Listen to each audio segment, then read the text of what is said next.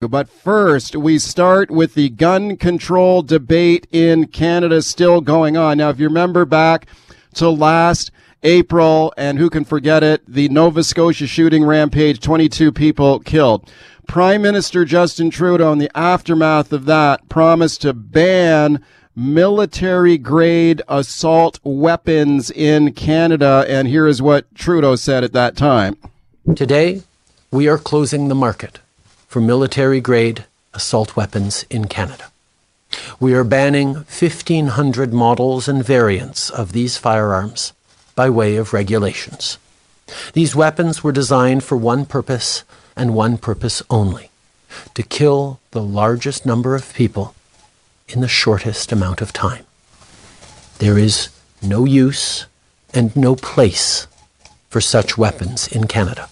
Okay, it's Trudeau last year, and now that list of 1,500 different models of firearms on the banned list is actually expanded dramatically, looking at 9,500 models of firearms potentially to be banned in Canada. A lot of the stuff he said there, too, that these weapons are designed to kill the most number of people possible in the shortest number of time. Not really, when you consider that fully automatic weapons are already banned in Canada. But look, let's get into this now. My guest is Glenn Motz. He's the Conservative MP for Medicine Hat, and he's a member of the Public Safety Committee on Gun Control in the House of Commons. I'm very pleased to welcome him to the show. Thank you very much for coming on. Great to be here, Mike. Thanks very much. Okay, I appreciate it a lot. One of the things that is part of this eternal debate on gun control in Canada is you've got Trudeau announcing this ban on what he calls military-style assault weapons. It seems to be a popular move. But is this actually going to solve any of the problems that we got in Canada in terms of gun crime? Because a lot of these weapons get smuggled across the border, right? They're not owned by law-abiding Canadians in the first place. Exactly, and that's the part that I listened to that the front of your show. I listened to that again this morning, Mike, and I just get angry hearing that sanctimonious individual, just actually use language that is deceiving Canadians. I mean, There's no such thing as military-grade assault weapons in this country. They've been banned since the 1970s, and he is using language that's inflammatory to try and sway public opinion from individuals who do not understand the current tough gun laws we already have in this country. And it's a misguided approach on public safety, and it's not working, and it will never work. Yeah, I think that's something important for the listeners to understand. When he says in that clip we just played that these weapons that he's banning are designed to kill the most number of people in the shortest time possible. Look, he's describing basically like a machine gun there, which is those weapons are already banned in Canada. Right? Like you can't buy a machine gun where you press the trigger down once and hold the trigger down and it sprays out hundreds of bullets. That's already illegal. Yes, right? but most people don't realize that. The people who aren't involved in and know the gun laws we have in Canada think that this is actually going to make a difference. And so they have used this inflammatory false language to try and score political points with people who don't know the facts. Well, what kind of weapons are they banning? Well, they called AR-15s and their variants is what they have said as part of this ban. And you talk to any military individual, those aren't that's not a military style assault rifle. Again, it's another made up term. They are banning everything that's a variant. They've included shotguns on this list, even though Minister Blair has denied it in the House. I've asked him numerous times, and publicly he said it out of the House that there's no shotguns been banned. Well, they have been. There's been nearly 70. 22 rifles have been banned. My grandson's little 22, because it has a part on it that is the variant of an AR-15 variant, is banned. Like it's just ludicrous. And these are people. They're banning firearms from people who are not the problem, who have never been the problem in this country, and that's legal firearm owners who have gone through all the vigor to take the training, to be vetted by law enforcement to make sure that they are able to even own a firearm. They're qualified to own a firearm.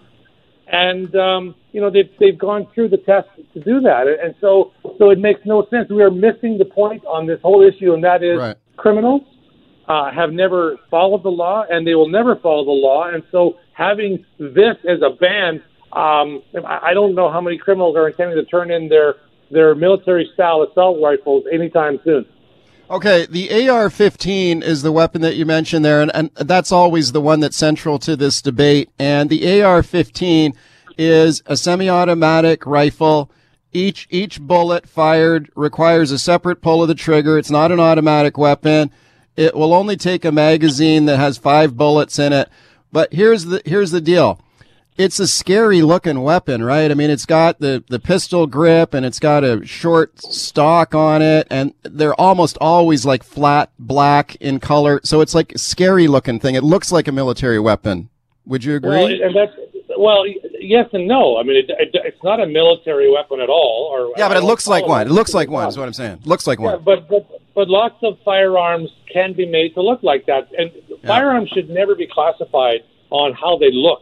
They should be classified on what they do and their capacity and their capabilities. And that's where this whole piece of legislation has been a boondoggle from day one, that it won't do that. It doesn't do that. It scares people into believing that we have this problem where none exists. And, it doesn't do anything, as you said earlier at the top of the show, Mike, with smuggled firearms. We know the majority of crimes being committed with firearms in the Lower Mainland and in Toronto are done with firearms that have been smuggled into this country. Right. That's the focus that we should be on, and we are not. And that's where the Liberals are misguided in their entire approach to gun violence. If they were serious about gun violence, they would have dealt with it. Last week they had a vote in the House to deal with smuggled firearms, and put tougher sentences on those who are in possession of smuggled illegal firearms, and not let them out on bail if they're in possession of those until they, get on trial. But no, they voted that down. Why? Because this was a private member's bill brought forward by the Conservatives. It increased the minimum sentence for gun smuggling. So like smuggling guns across the border into the country, the minimum sentence would go from 1 year. I can't believe it's only 1 year actually for that crime, to 3 years. And 5 years on a second conviction. And so what happened with that bill? The Liberals and NDP voted it down. Is that right? Yes. Well, the bill is really about if you're in possession of a illegally smuggled firearm. That's what the bill is about. And then, yes, it deals with, the increased sentence, but it also denies bail for individuals with that offense. And they, until they are, they go to court.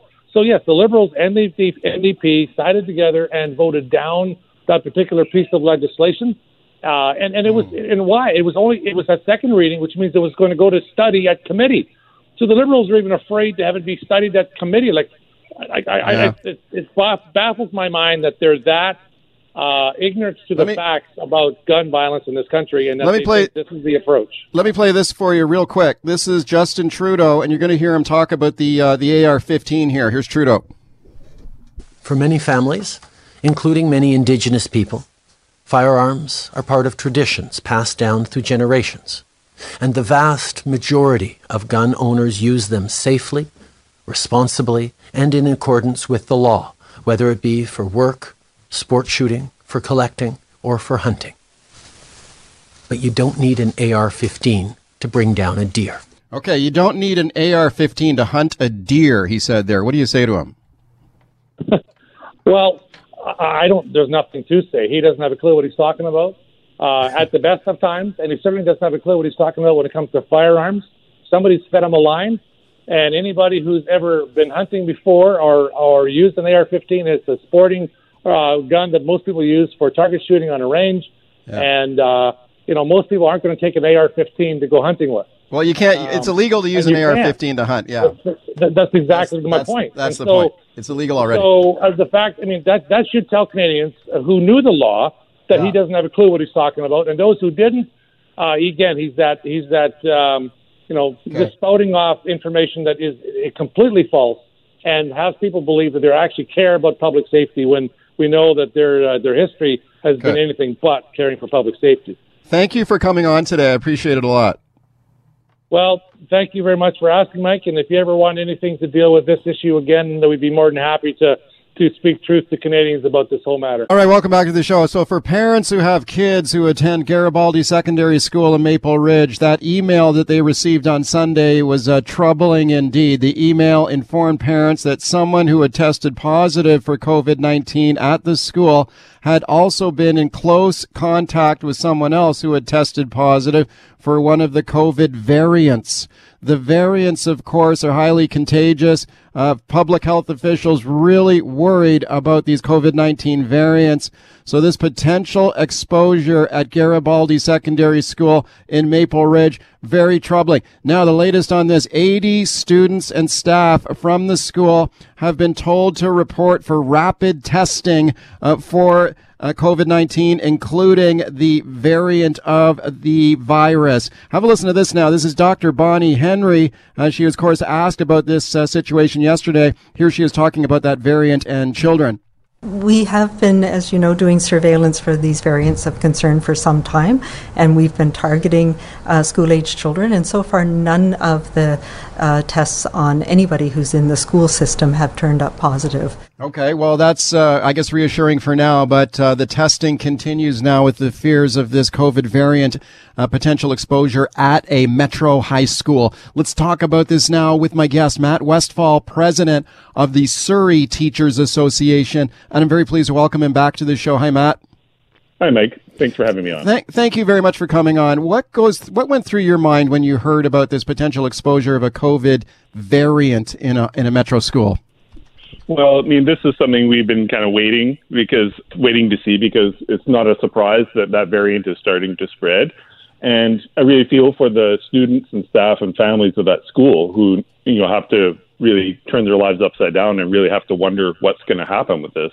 And this really points the need, we think, to stricter measures in school. Do you think that they've handled it properly to this point with this particular school? I know this is Maple Ridge, it's outside of your district, but do you think that they've handled it okay, like informing the parents there in that email on Sunday and then sending 80 people for rapid testing? I think it needs an aggressive response, so I'm glad that they are doing that.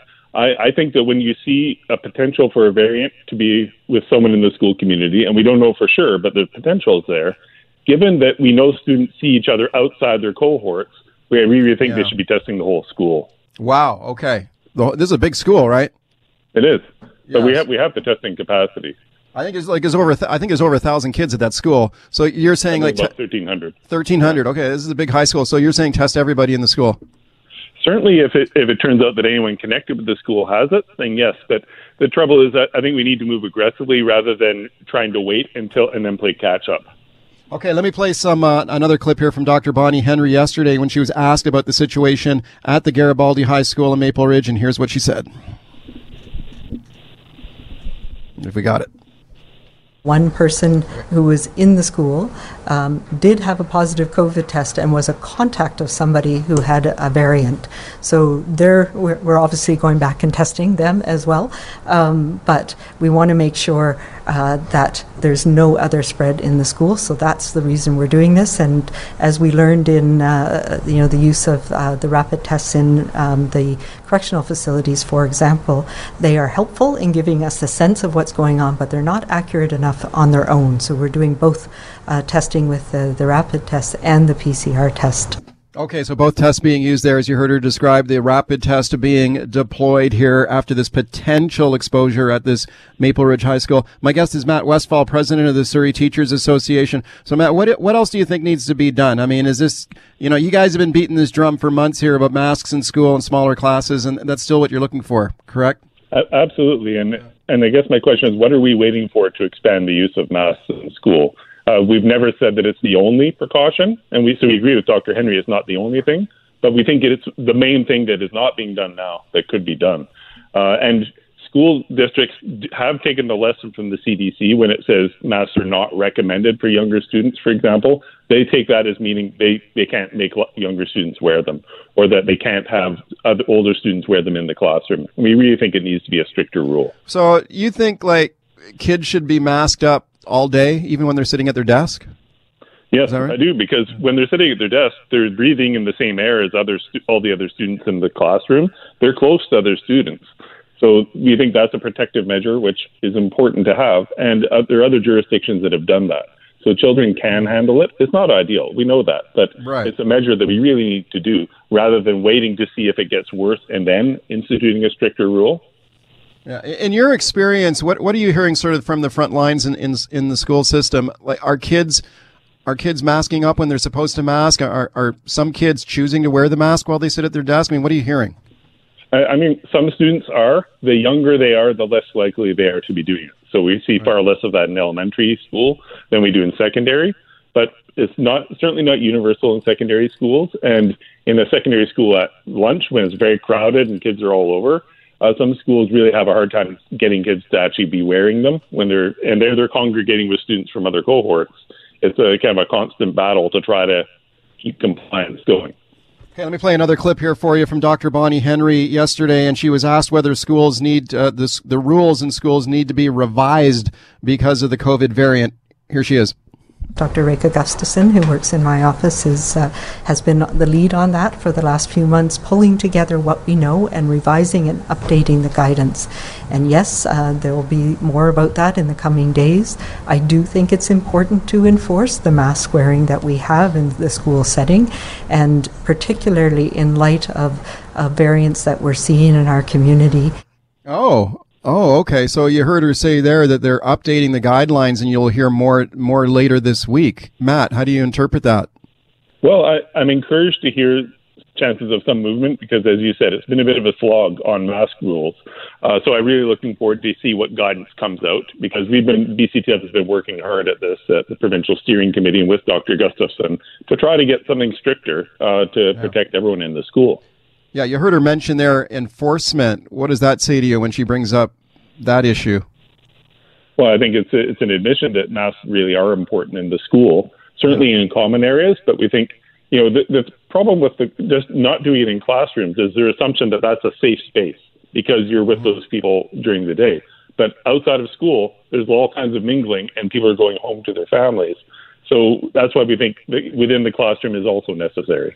Okay, that sort of jumped out at me, that clip there where she said they're revising and they're talking about enforcement and there'll be more information coming later this week. I mean, she seems a little bit more open to it now. Like, I wonder if the mask mandate in schools is maybe coming later this week. Is that possible?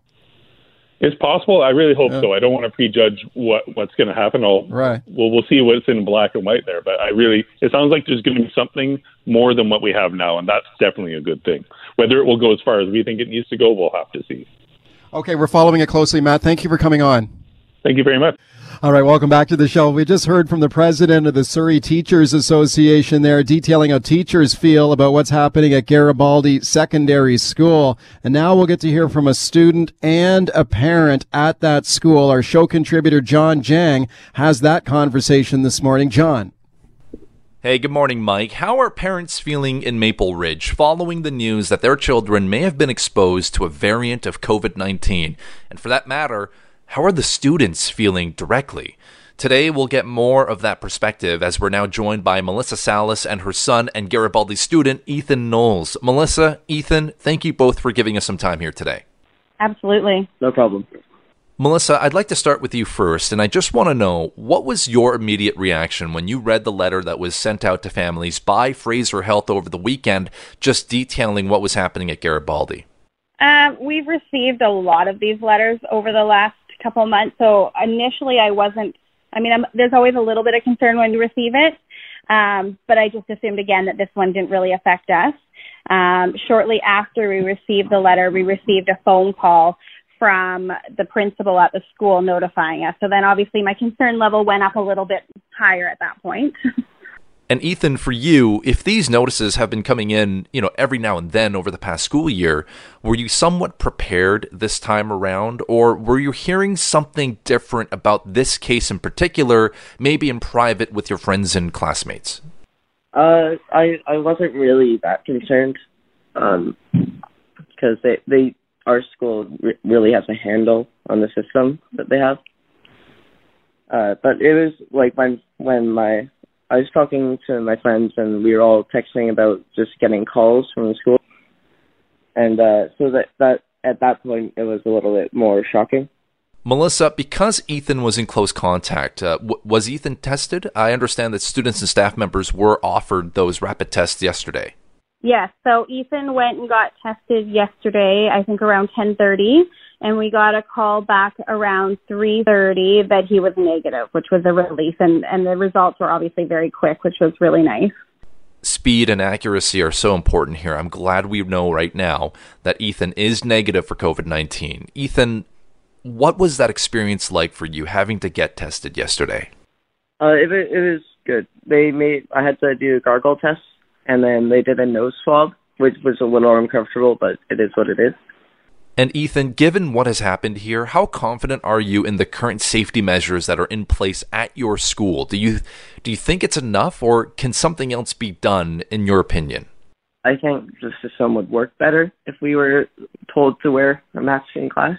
And Melissa, do you have any concerns about Ethan now going back to school to finish the school year? So Ethan did come to me yesterday with some concerns regarding one of his classes and the fact that the teacher had been allowing students from a different cohort into the classroom without a mask on. And so I have talked to the principal at the school, and he is wonderful. I've had to, chat with him a couple of times about various things throughout the school year, and he does have a really great handle on the school and the protocols in place, and he is going to deal with that immediately and look into it further. With that being said, Ethan said it sends a confusing message to the students when they're being told, you need to follow these rules. If you don't, there's possibly suspension. But then a teacher is doing something completely opposite of what's expecting the children to do. And how satisfied are you with the level of communication that's being shared by the school district and also by the health authorities? I think that's a big question. Like I said, we've received the notifications several times throughout the year. So, if it hits the news, we're already aware of it, which is nice. It's not such an alarming, we just know ahead of time. So that is good. I think that there could be more transparency. Yesterday, the principal, he let us know what was going on, and we received a call from Fraser Health shortly after. So they were really quick about things. But I just feel like there's still a lot of information that parents don't know. And one of the concerns that I also had yesterday was that we have 3 other children, and they go to different schools and they go to daycare. And, let's just say it was the variant and Ethan had been positive. We were still told to send our other kids to school and daycare yesterday. And they're all in close contact with Ethan, obviously. And, this variant is more transmissible, and, say they had gone to school. Now we possibly have to test 3 other schools, a daycare. There should be something in place that if a student is being tested, regardless of having symptoms or not, that their siblings stay home until you get a negative test.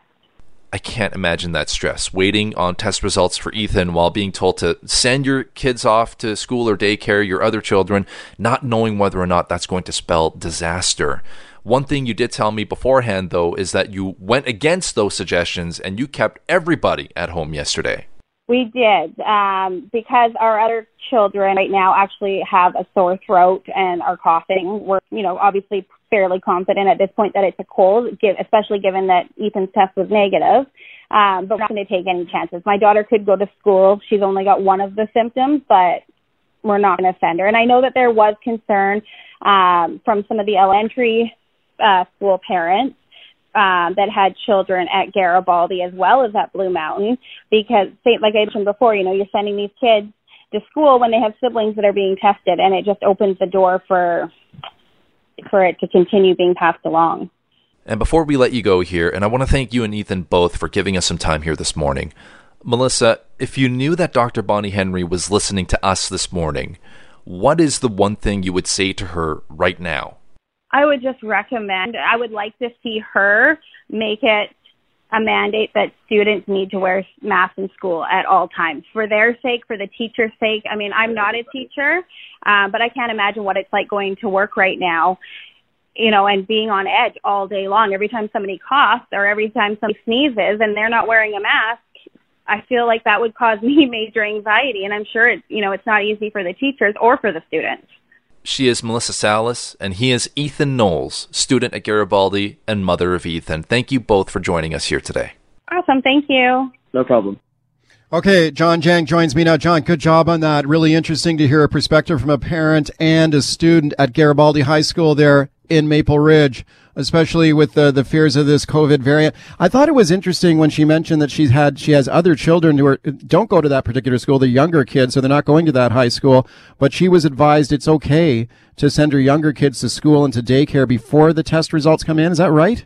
Yeah, I mean, that was mind-blowing to me. Like, why would you want to roll the dice on that? And I can't blame her. That's the instructions that she was given by health authority and school district officials. But if you didn't know that Ethan was negative for the virus, and we're assuming that there's this exposure to the variant of the virus, which we know can be transmitted a little bit more easily than just your standard COVID-19 variant, well, then what are you doing? You're flirting with disaster. Thankfully, Ethan was negative, and thankfully, Melissa made the sensible choice to just keep everybody at home. But imagine if things had gone the other way and it was worst case scenario. We're talking about potentially a disastrous situation, Mike. Well, yeah. I mean, if the kid had tested positive, I mean, sometimes we're told that people can be asymptomatic. They may not be showing symptoms, but they could potentially positive. Like if that test had come back positive, and then she had already sent her younger kids also potentially exposed to another school. Right. Yeah.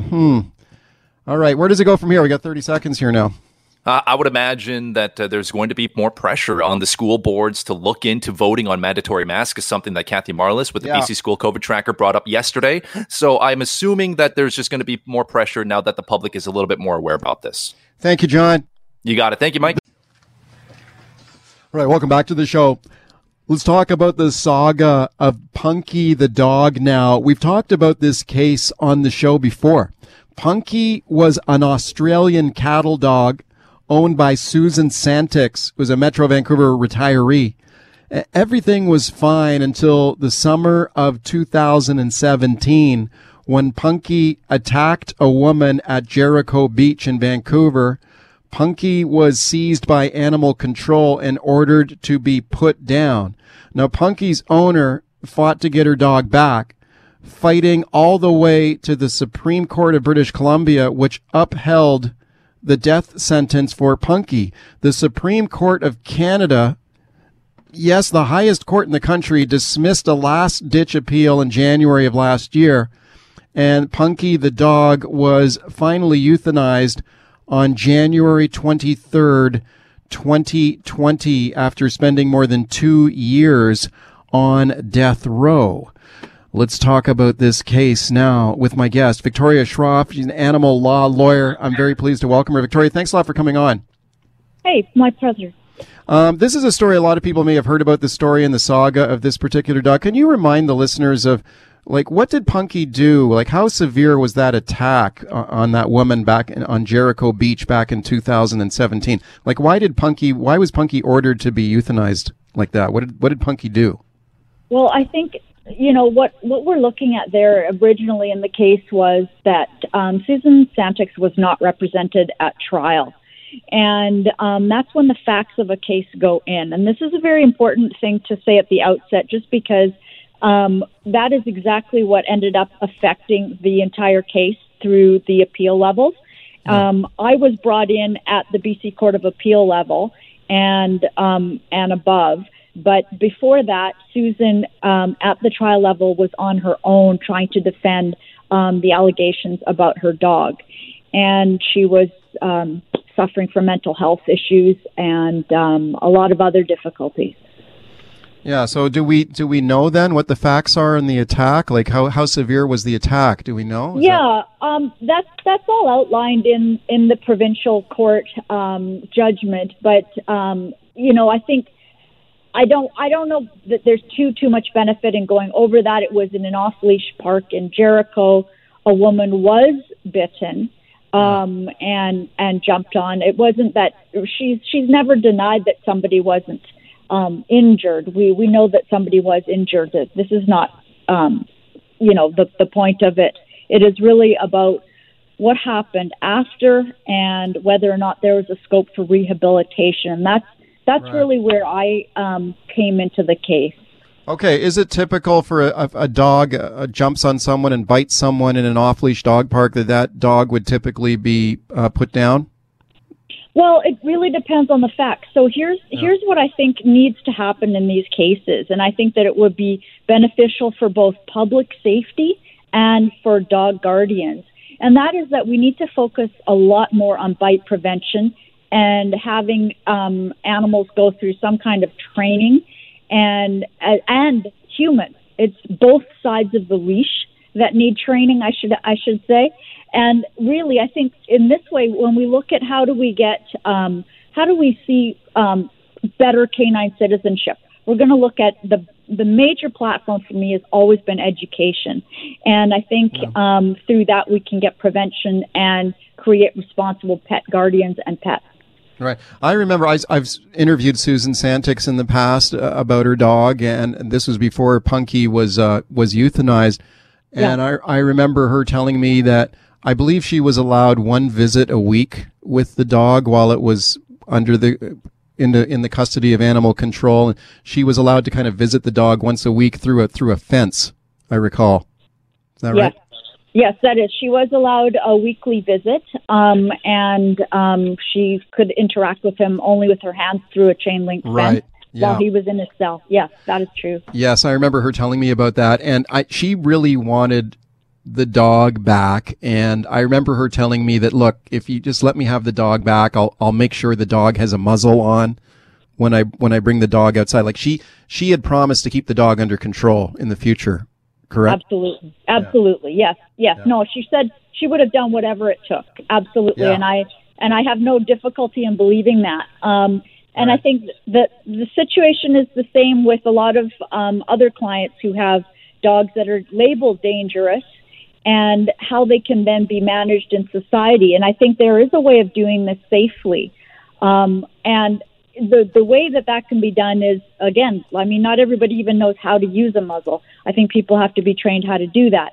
But I think there's one step that often isn't taken in these cases, and that is that before determining that a dog is dangerous or vicious, particularly before they're going to take a step on euthanasia, I think a vet must be consulted for a complete physical and behavioral assessment. And I think that's a step that is often missing in our equation as to how we diagnose, treat, and label. Right. Speaking of Victoria Schroff, she's an animal law lawyer. In the case involving Punky and Punky's owner, Susan Santix, was Susan Santix largely representing herself in this legal battle, or did she have counsel? She was completely representing herself in the original trial, and it lasted for one day. I've never had a case that lasted only one day. In all the times that I've done animal trials like this, they've always been a few days. So the case was over very quickly. That's just what happened at the time because Susan didn't have counsel in part, and she didn't have her witnesses organized. And as I say, she had mental health difficulties and PTSD, and didn't understand court procedure. Fair enough. Can you tell me a little bit about the pro bono legal group that you're involved with to help people who maybe they can't afford a lawyer when they've got a case like this? So can you tell me about that? Yeah. So Mike, what we've done is we've started a clinic called the Animal Law Pro Bono Clinic, and it's part of LSLEP, the Law Students Legal Advice Program. And it's housed at UBC, but it's not overseen by UBC or the law school. But the clinicians are law students.